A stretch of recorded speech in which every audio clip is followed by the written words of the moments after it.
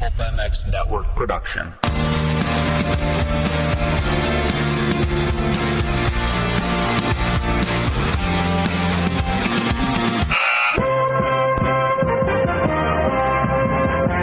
Welcome to the Pulp Hockey Show with Steve Mathis. Support the show by clicking the Amazon banner on pulphockey.com before shopping. Follow the show on Twitter at Pulp Hockey. Subscribe on iTunes and find us on Stitcher or your favorite podcast app.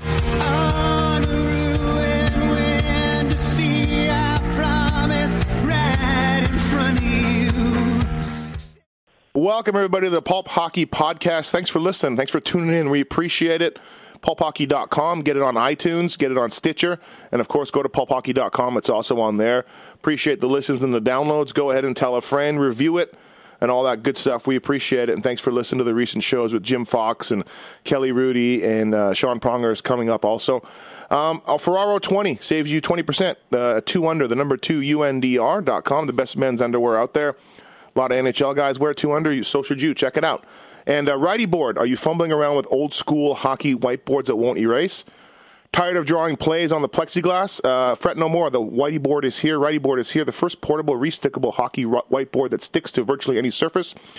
Has a patented foam technology to make installation removing a breeze. RightyBoards.com. WRITEY boards.com. 15%. Save 15% if you use the code PULP. And maybe the guy we're talking to could use one of these Righty Boards. He is a famed goaltender coach, former NHL goaltender, now helping out the Winnipeg Jets as a goalie consultant for the Manitoba Moose. He's back in Winnipeg where he's spent a lot of time. It's Rick St. Croix. What's up, Rick? How are you? Hi, Steve. How are you? Thanks for doing this. Appreciate it. Well, yeah, my pleasure. Some strange guy emailing you, and you agree to do it. It's mighty nice of you. Yeah, well, you're from Winnipeg, so then we give you an extra break. But by the way, how did you ever end up in Winnipeg? Your whole life practically. You obviously spent some time away for your different jobs, but you seem like you've always been back in Winnipeg.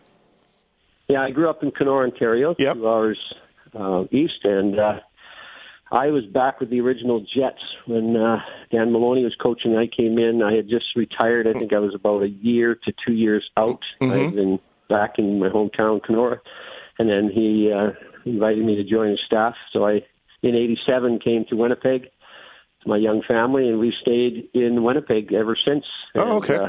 And, I've basically raised my family through different ways in the Winnipeg market, and we've loved this area, and that's where our kids are comfortable. And then all the hockey stuff has unfolded from the home base of Winnipeg. Yep. How awesome is it for you and your business and everything else to have the Jets come back like 4 years ago, right? Great. Yeah, for sure. And I'd been with the Moose probably 8 years in different stages. So I've worked with the Moose, so I knew the people. And no, it's a good fit. Yeah.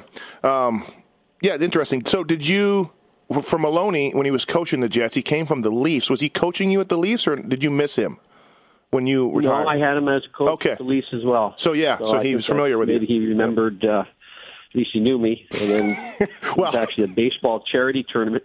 Came to Kenora, and I happened to go there, and I said hello, and then I think the wheels started turning that I was close enough that you should give me a call.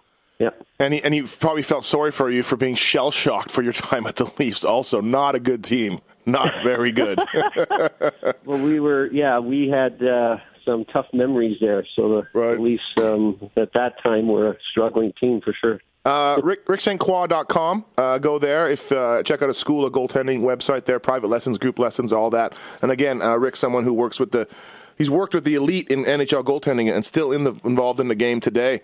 I guess, first of all, Rick, let's touch a little bit on the Jets. I know you work with the Moose, but Connor Hellebuyck is a big story right now.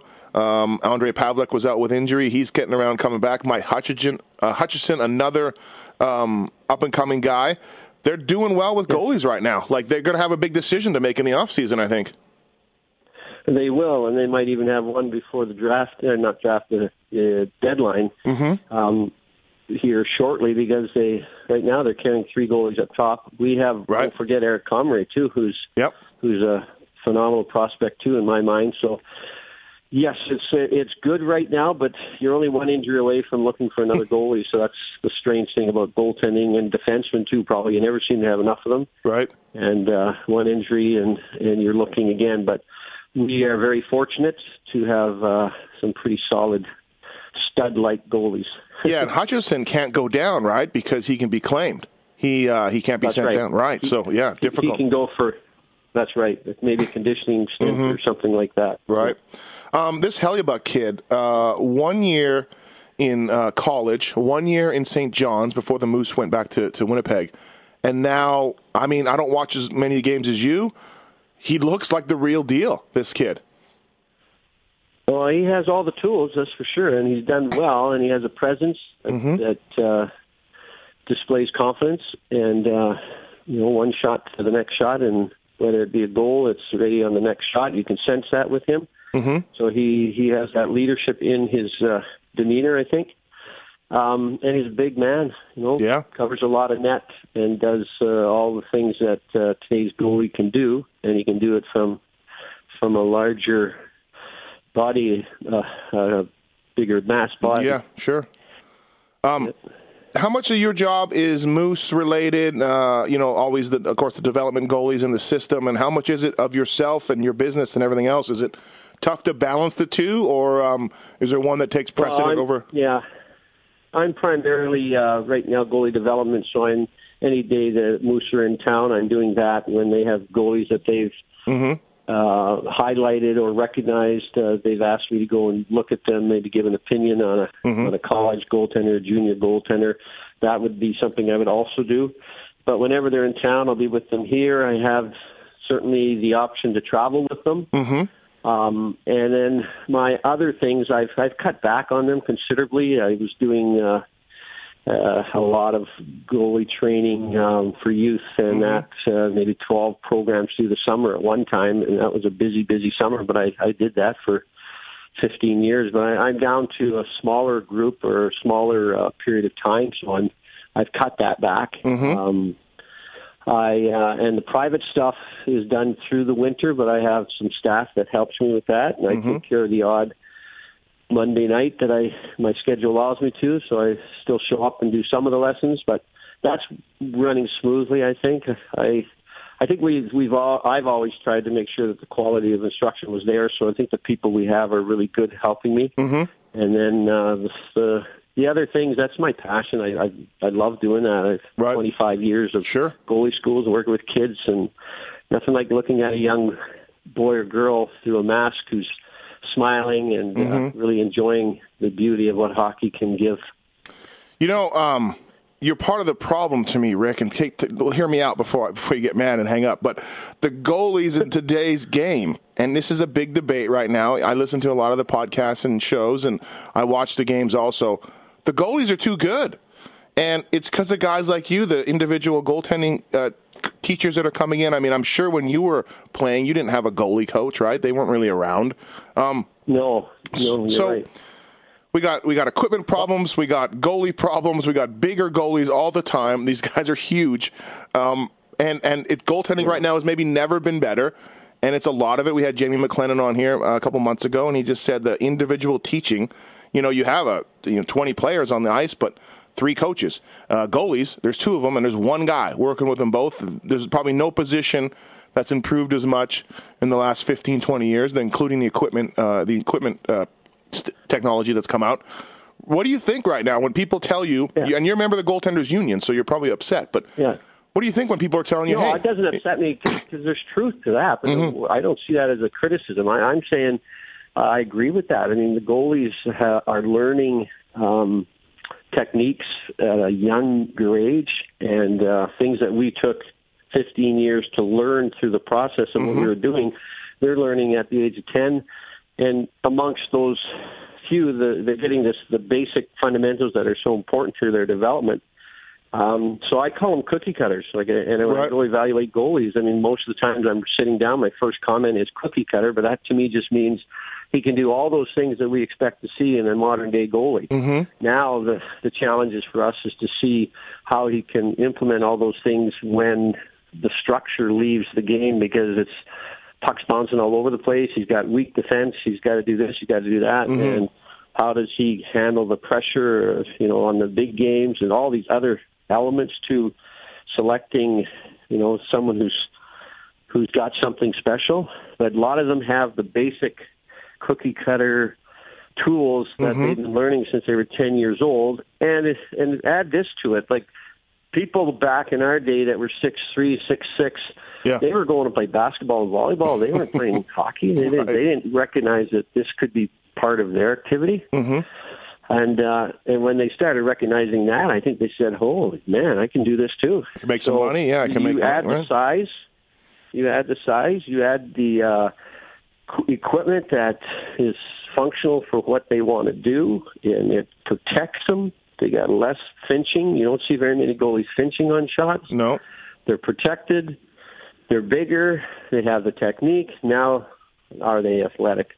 Are they reading the game well? Can they anticipate? Do they have hockey IQ? Do they have a competitive nature of the sort that guys like the champions have? So those are the other factors that you might have been looking 100% technical, which is obviously important, but you got those other components that most of them are pretty technical. They're pretty solid that way. So what's going to make the difference between this goalie and that goalie? Do you think we need to, we all like goals as a fan, watching the game. Do you think we need to do anything to equipment or the nets, or do you think the game is fine where it is? I'm personally myself, again, a guy on the couch, I'm like, I do want to see more goals most nights. Okay, I look at that and because I'm a goaltender, right. I'm thinking I like the game. I don't know why you want more goals, but I'm obviously on the other side. But I'm saying last night you had a 6-5 scores, you had 3-2 scores, you had 4-3 scores, you had 2-1 scores.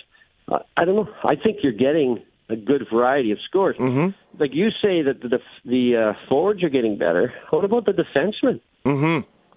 They're getting better as well. Now you got 6'4" defensemen alongside each other, stretching out their arms, and they're covering way more ice than. So now part of them not scoring is the fact that the goalies are a bit better. That's true, but now the defensive systems plus the size of the defensemen, for the most part. There you have another reason why people aren't scoring. It's hard to get pucks to the net when you play certain teams. Oh, for sure. And if you had weaker defensemen, those pucks would still be getting to the net, and there'd still be goals. Yeah. Because I see it all the time at the pro level. Those teams that can box out and prevent guys from getting to the front of the net, and there's some teams in the NHL that are very, very good at it. Their goals against are way down because if the goalie can see the puck, he's going to stop them. And so. It's all part of the whole game is evolving. It's always people are getting better and bigger. Yeah, no, and the coaching's better than ever too. Guys like yourself and everybody, systems and everything else, right? Sure. It's, I like the game. I don't see a problem in our game. I think they're still selling tickets galore, and I think so. For the most part, people are. I think they're still enjoying it, but I don't know if necessarily what would you want, a half a goal more a game or 2.3 point? What would you'd be disappointed goalies? I know. Yeah, you would have goalies getting pulled more often. I don't know the answer to that one. How about we go back? I like the game where it is. Let's go back to the deer hair pads that weigh 30 pounds at the end of the game. Maybe we'll do that. Go ahead. Go ahead. I was just going to say I've been there, done that. I've had those pads on. When you work with a pro goalie or Marty Turco, Eddie Belfour, Bernier, Reimer, whoever these guys you've worked with, is there something where you go in and you just look, hey, Eddie, Reimer, Jonathan, I believe in so we have the Francois Allaire style that he's gone and you took over for him in Toronto and. He's more of like a blocker. He believes in blocking and getting wide and, dropping down and kind of covering net. But is there something that Rick St. Croix, when you come into a guy, is there something that you believe in where you're like, look, you're an awesome goalie, and but let me tell you, let me help you here and here. Is there a couple of things that you really believe in strongly? I'm sorry. Is there anything? I got distracted there. Sorry. Yeah, no worries. Is there anything that you believe in? Something that I do? Yeah, is there a philosophy or something that you teach these guys right away, and something that you strongly believe in? Well, I think the relationship is very important, so that there's a starting point to that relationship, and it might be in the first greeting and handshake, and and it may continue on. But that relationship has to be one of trust. I tell them very early in that relationship that I have been brought here with this team to help you in whatever way I can, and whatever way you want to use me. So it's sort of like, it's not going to be my road or the highway. It's going to be, how can we work together? So I want to work on with your strengths. I want them to recognize I'm not going to come here and start changing you completely, because I think that's a concern for especially younger goalies who are just first time at the pro level getting a professional goalie coach. Is this guy going to be helping me or tearing me apart? Now, occasionally there are some red flags, but if you discuss it in an open way, it's about the discussion and why you're doing it the way you're doing it and coming to some common ground. Results dictate, what needs to change and what doesn't. But I think all those goalies, like the Allairs, have had great success. Right. There's a number of goalie coaches out there who have done very well. They still have primarily the same cookie-cutter stuff, but they may identify the philosophy that there'd be some differences there. But that's going to be the same with every coach that you have coaching the game of hockey, too. They're going to do it with their vision of it. And I try to keep it really basic in terms of the simplicity of it so that they can just play the game. But I'd like them to be well prepared for any situation that might arise. And with that, if they can certainly make each day count, have fun with the process, enjoy the journey. I mean, that's my approach. And there would be times when I think the goalie might be struggling, and then for me is to be there in support of him and find out, what is going on or why there appear to be less focus or distraction, and often, being able to connect with that and understand him as an individual, and then identify how we're going to move forward. So I've really enjoyed that opportunity with so many goalies that I've been able to cross paths with. But most of the time, I'm learning from them. These guys are so good. So these guys are, top of their game, and you're sitting there, and you're learning from them as much as they're learning from you. Yeah, again, I'm just a guy reading stuff, but it seems like Allaire comes in, Francois or his brother Benoit, they come in, and like Vesa Toskala, who was a Leaf goalie for a number of years, they tried to. He's a smaller guy. He was a reflex guy. Yeah. They tried to make him into their style. It didn't work out, and Vesa moved on and had some terrible. So you're not one of those guys that's like, hey, stop this. You need to do this. You're more like a reactive guy. Like, what do you like to do? Let me help you. Exactly. Yeah. Let's see where your strengths are, and then hopefully that's in line with the organization. Right. Yeah. Exactly. The sad thing is, you could come into a program and their vision of the goalie they want is this, and yet they've drafted that. Right, and you got to go, well, this and that, they're not the same. So, I mean, that's where you, as an organization, you sort of have to be on the same page where the goalies that the organization wants, they're identifying that type of goalie style and everything else, then that's what everyone has to be on the same page working towards. Right. I kind of laugh because years and years ago, it doesn't really matter much now, but when there was still a stand-up component to the game, where that's obviously changed. Right. And Jacques Plante used to teach us to never go down and practice for the whole practice, which is pretty humorous when I think about it. When you think about it, right. Pete Peters and myself, we would say, how many times you go down? I said, once. How many times you? Yeah, once. And the whole practice. Nowadays, it's just down all the time. So things have changed with the what goaltenders are required to do. But in this situation, we had goalies that were going down. That's what they had drafted. And I was brought in, and I'm working with them, and they would always be in the meeting saying, well, you got to get them to stand up more. You got to get them to stand up more. And kind of going, you're like, they don't do that. Right. I was a stand-up goalie. I can do that stand-up stuff, and I can teach that. But these guys have played, competitive hockey now for all these years.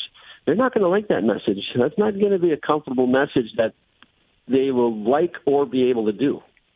Yeah, no, so I don't think that's going to happen as much anymore. Right. Because now that cookie cutter pretty much is right across the board. Everyone kind of plays the same way. Mm-hmm.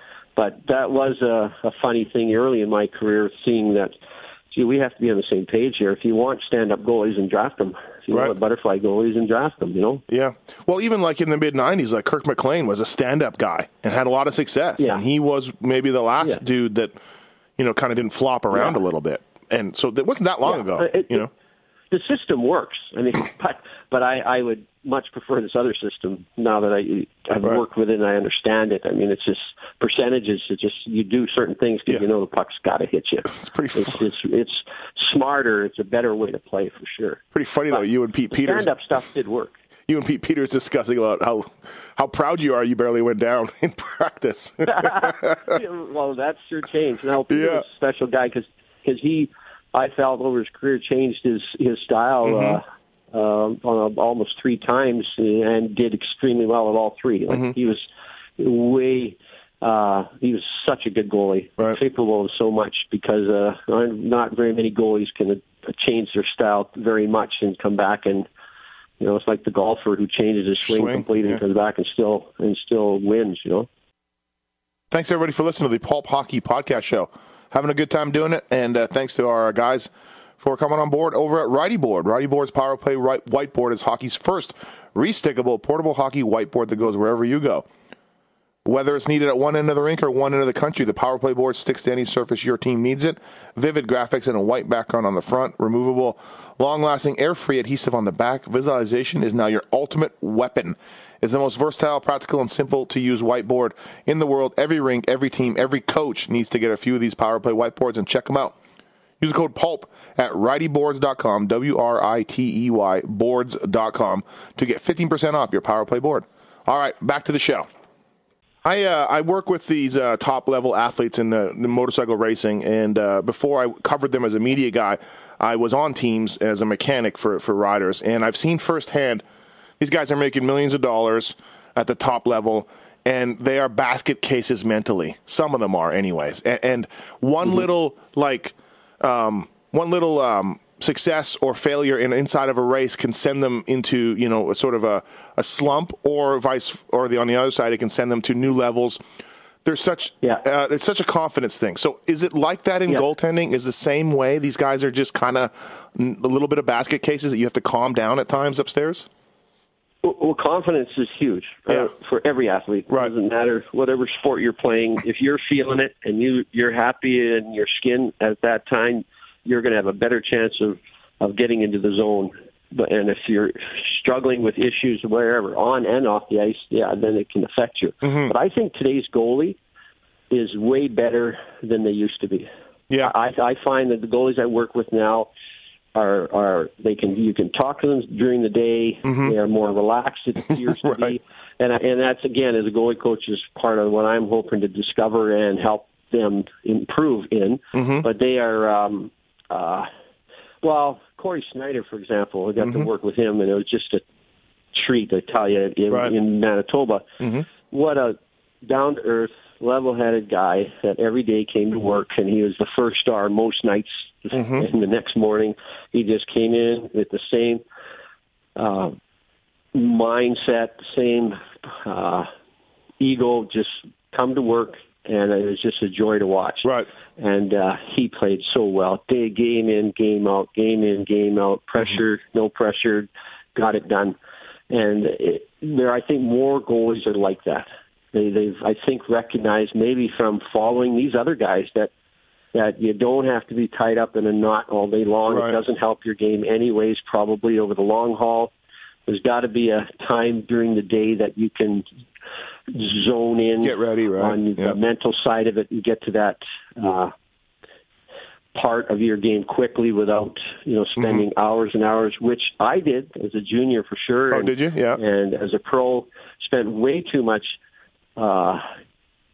preparing about the game. By the time the game came, I was probably mentally fatigued to a certain degree, so I wasn't going to perform outside that average range, Right.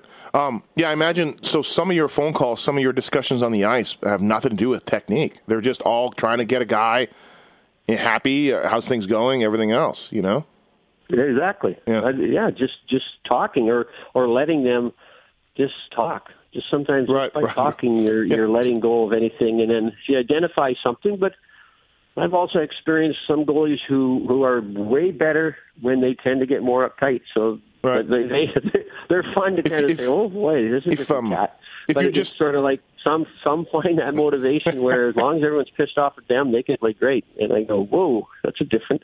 But that's how you learn different personalities have different motivations. But most of them now for me is they put in a good day's work, and then they focus in at the right times for the most part. And in recent years, anyways, I think even in Toronto, I mean, I like both Bernier and Rhymes, and they're good goalies. And we had a tough time.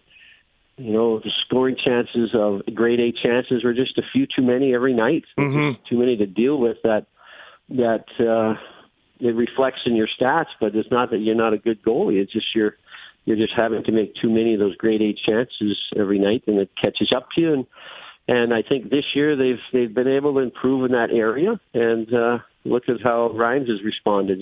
So it's just sometimes you got to persist in any sport or any venture. If you don't persist long enough, you don't get a chance to let the sun shine and the windows open up and things start to go in the right direction.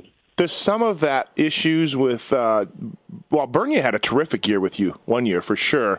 Reimer was down, and we've seen a little bit of switch this year. Bernier is struggling, and Reimer's having a great year. So maybe Reimer just didn't like your teaching, Rick. I'm kidding. I'm joking. But actually, we got into the playoffs that 1 year with Reimer. True. Remember? Yeah. So that he had a fabulous year there. He did. So it's sort of like, I wish it had gone better, and could I have done things differently? Probably some areas for sure, but I saw a lot of improvement in the process. But I'd still like to be there, sort of in that, seeing it all come in the development side of it. But as it turns out, this is the best way it could have evolved for James, and you got to give him credit. He just keeps plugging in there, and he's got a bunch of lives, and he's back on the edge of being wanted, and and guess what? It's going to happen with Bernier too, and how that unfolds, who knows? Yeah, I was going to ask you, are you still a believer? Like, I mean, obviously you're not there anymore. You're not coaching them. You're with a different organization, so you don't know. But it's certainly strange because when they got Bernier and you first started working with him, I thought it was a steal. Bill Ranford, who'd working with him, Ron Hextall, who'd worked with him in L.A., was like, we didn't want to give him up. This is we just had to. He need quick, we got to give him playing time. I love the trade. Highly drafted, had the skills, and then I don't know what's gone on, but I mean, again, from the outside, what do you think? What's happening? Can he get it back? Oh, for sure. Yeah. For sure, and he did get it back. I mean, he's gotten it back. I know right now what's happened is Rhymes is taking it. Right. Rhymes is taking it. Rhymes, the last couple of years, Bernier had it. It's his, and he didn't give it up. This year he gave it up a little bit, and Rhymes has been able to grab it. Right. So it's not that, Bernier struggled and then went down to the minors, then came up, and he played extremely well. Yeah, you're right. So then it's not so much.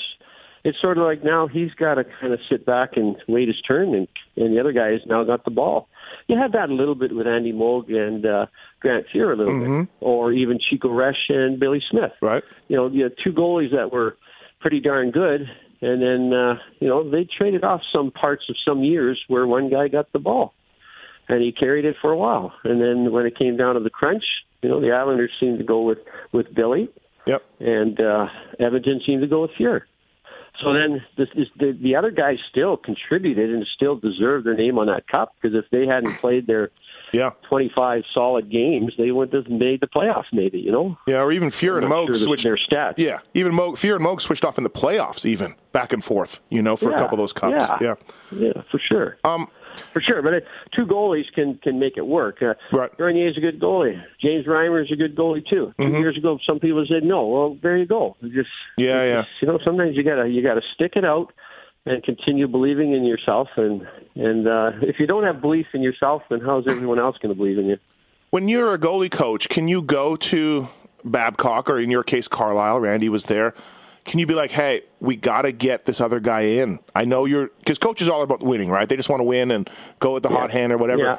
Can you lobby as a goalie coach? And I guess, or do you, ever lobby and be like, hey, we got to give this guy some starts? You can, but you recognize that it's not your call. Yeah. Unless the organization says or the coach says, this is your call, you're in charge. Mm-hmm. But usually that's the final decision by the coach, and he goes by his gut, and he's the head coach, and he's earned that right to make that call. Yeah. And you can, in discussion, it'd be just different personalities, how they're going to handle it.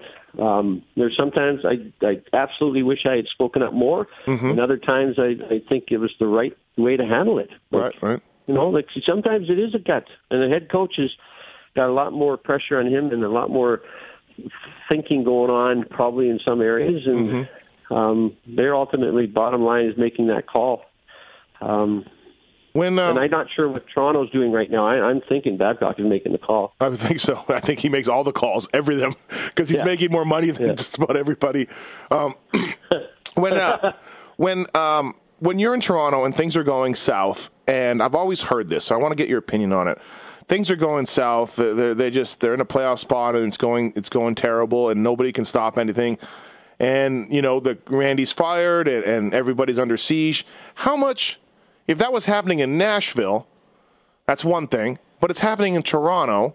How much of that outside noise do you or the players listen to, and does it affect, or is that just like a media myth that it's hard to play? It affects them. They can't. We call that outside noise that we're trying to get rid of and avoid, but it is so hard. It is, okay. Yeah. Especially in Toronto. Hold one sec. Yeah, it's not easy at all. That's a situation that it's there, and it affects people because they probably watch it more than they should be, or listen to it more. But so it is trying to block that out, but that's not easy for coaches, for players. That's just not a good situation. Yeah, so it does affect. It is a fact. You have to deal with playing in a Canadian large market like that, or Vancouver, or Toronto, Montreal. Look at Montreal right now. Yeah. Who would have thought of that a year ago? Who would have thought of that at the start of the season? I know. It's just shocking. Yeah. But it just shows you what it means to be feeling good, to be in a place where you're confident, and as a team, when the team is confident, boy, oh boy, they look like they're so good. Right. And then you look at this situation now, you kind of go, those are the same players. They're still there. What's happened? All that talent is still there.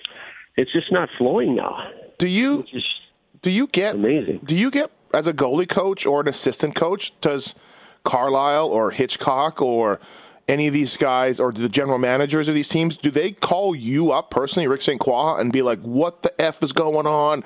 You got to fix these guys. I mean, is there that kind of pressure on a guy like you? No, I've never experienced that. I mean, it might be something where you kind of get a question presented to you that you read through, or read more into it or whatever. But no, I mean, I know I've always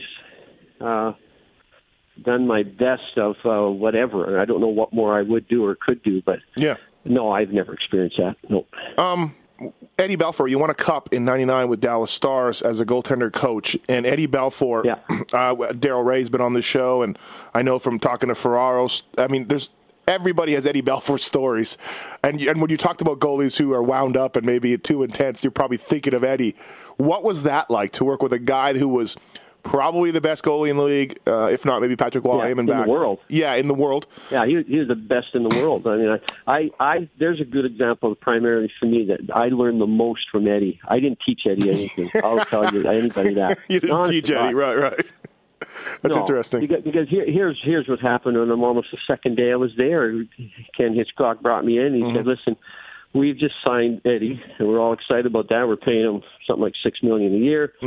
And and we have you, but if we need you to be working with Eddie, then we're in big trouble because we're paying him all this money. We think he can do it, right? And I go right on. I mean, I can understand that, but he said we also have these guys here that need work, and this is where we want more of your attention. And then he starts mentioning Roman Turek. Mm-hmm. Then he mentions Manny Fernandez. Then he mentions a year later, sort of two. Then it was Marty Turco. Yeah. Like what a stable of goaltenders, right? So I mean, I was just surrounded with talent, So with Eddie, I just found that I recognized things in his work habits and how he tracked pucks and stuff. That for me as a goalie coach, how lucky was I to be able to pick up on that and try to learn from that, and I still do. I mean, there's so many things that he did on the ice that I felt he was the best in the world at that time.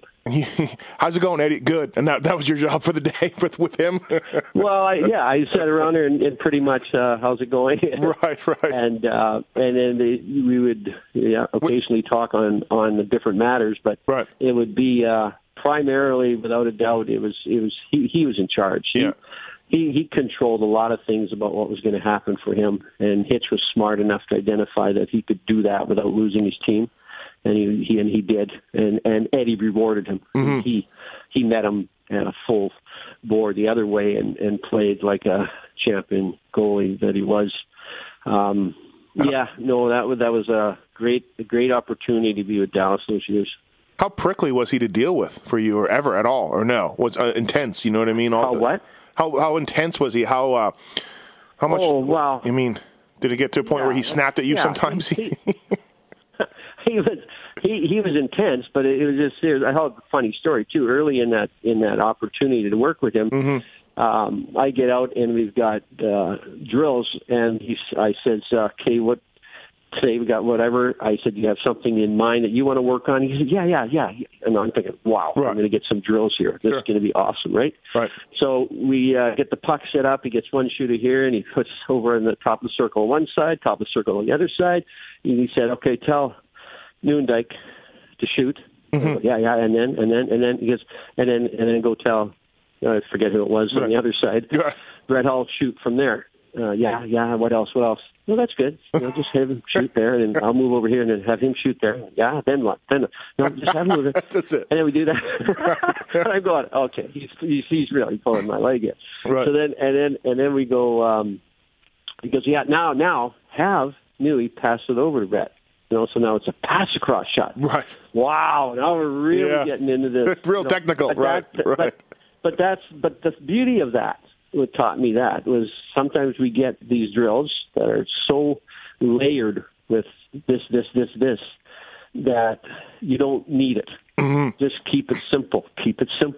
And here was an example. All he wanted was that and that and that. And then another drill came up, and it was so simple. I thought, wow.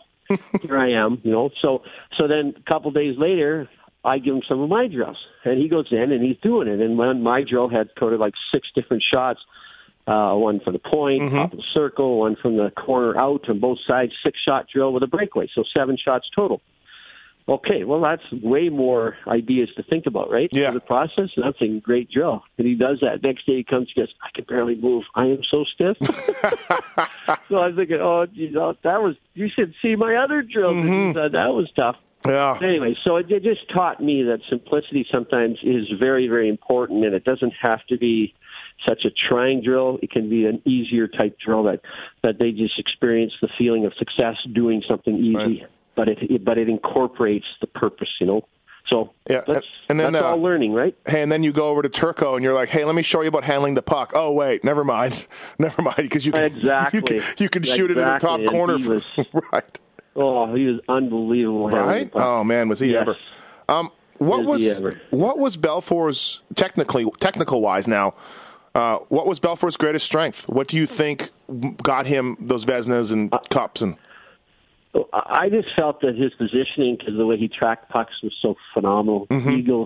Eddie the Eagle was very appropriate. Right. Because he followed the puck like an eagle. Yep. He would know where pucks were going before they got there, and his anticipation, sort of like Brodeur, great anticipation of the game. So his tracking skills, getting to his spot, he knew what was going on. He was smart. Between Eddie and Hull and Hitchcock and Hatcher, Darryl Ray was on. Like I said, we had him. He was covering as a broadcaster, former goalie.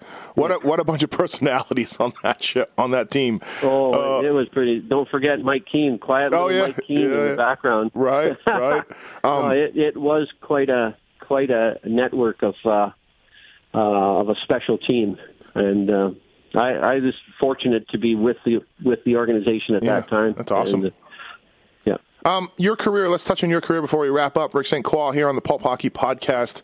So you started out with those Flyer teams, and they weren't the cup-winning teams, but hey, all those guys were there. Clark and all those guys, Reggie Leach and all those dudes. And Pat Quinn, of course, the year before you played one game in that year, they won 35 straight, but that was a quietly underrated team. Never got the cup, lost in the final in that 1 year. But a really strong team for a number of years with Pat Quinn coaching, huh? They were a very strong team, and it was again a great time in my life to be part of that. I found, don't forget, we were the Maine Mariners for 3 years, where they developed us. And a bunch of us men ended up going up to the Flyers, but that team won 2 Calder Cups. That was a really good minor league team. And then a lot of those players got to play up there, and Bobby Clark, probably one of the best captains ever. Right. And Reggie Leach, one of the hardest shots ever. I mean, they had pieces to the puzzle there that were phenomenal. A lot of good memories there, and and life moves on. What was it like playing with Pelle Lindbergh? Of course, we tragically passed away early on after you left, but did you see greatness in the guy? Yeah, I played with him, and he was there. He was the goalie that they were identifying to be the next big guy there, and he was like a little smaller version of Bernie Perrant. Very much like him. Yeah, he was very, very similar to him, just smaller in stature, and he had been showing that was going to happen. He was moving in that direction. He was young and he was quick and he kicked out with both legs. It was interesting and fun working with him and playing with him. It was nice guy. Your life is all kinds of experiences, and it's a journey, and the journey is while you're playing for the cup, but there's a bigger journey. It's a life journey that's going on, and this is going back now 30-some years. Yeah. Or more. Well, that's what we do on this show. When I was doing research for you about your career and everything else, it said that you requested a trade. You were unhappy with your playing time in Philly. Was that true? Is that what happened? Yeah, that's probably one of the disappointing areas of I wanted to play more for sure, and I had played 5 years in the minors, and I was getting more ice time. And in my head, I thought I could handle more. It was sort of a discussion with my agent, hoping to get more ice time, and that's the decision that was made. And I ended up then getting traded to Toronto. And be careful what you wish for, right? I liked the Philadelphia Flyers. I mean, all the players and everything else. I had huge respect for them, and I always will. But like anytime as I look back, anytime someone asks for you to trade, you're there's an amount of disrespect towards the organization that when I was younger I maybe didn't appreciate. As I'm older now, I look at that and say, well, what could I have stuck it out? But I did want to play more. Yeah, and, like anybody, right? That was a burning desire for me to play more. That's all. Right. But I liked everyone there, and if I regret something, I just regret that. And be careful what you wish for, because you went to probably the worst team in the league, the Toronto Maple Leafs. And, and you know what? It was interesting. For the first year, I held my head above that, I thought. Okay. I thought I played really well. I was really pleased with that. But about a year later, as it started to, I was now starting to struggle with it. And that's when I needed someone to grab me and just say, this is what's happening. This is what you're doing to yourself. Do you see it? Right. I just kept working harder and harder and harder and harder and harder. And it wasn't about the work ethic here, because a lot of the stuff I was doing was working out, was playing well. It's just I wasn't used to losing Sure. Having come from the Flyers, we won most of the time. right. Anyway, so that was another great experience because it taught me a bunch of things that I think has helped me moving forward as a coach. Yeah, you've experienced that part of it, so I can relate to sort of maybe some of the emotions that some of these kids might go through. Yeah, absolutely. You at some point you end up in the IHL with Fort Wayne, and you have a solid year. I don't know if you were under contract with the Leafs anymore. Probably not. So why'd you decide to hang it up? You had a good year in the I. You probably weren't that old at this point because you know. Yeah, I retired at 32. I had then my third child. Mm-hmm. And then it just looked like the uncertainty of bouncing around. Sure. It looked like, I was going to probably be up and down between the American League or the International League or the NHL. Right. And I just didn't feel I was going to put my family through that. Yeah. I just basically, and I played 6 years of junior, which you might not realize, but add 6 years to that. True, right. 6 plus 12, that's 18 years. So I started playing junior at 14. So that was competitive. So I think I was just feeling a little bit weary there at the end. And then I started thinking about my family and bounced around. I thought, no, I don't think I'm willing to do that. That was it. That's what happened. I was 32. Yeah. No, I guess, like you said, when you add in the minors, too, the 5 years in the minors and then the 6 years of junior, before anybody saw you, you know what I mean, as a full-time NHL guy. Yeah. So there's 6, 5, and 5, yeah.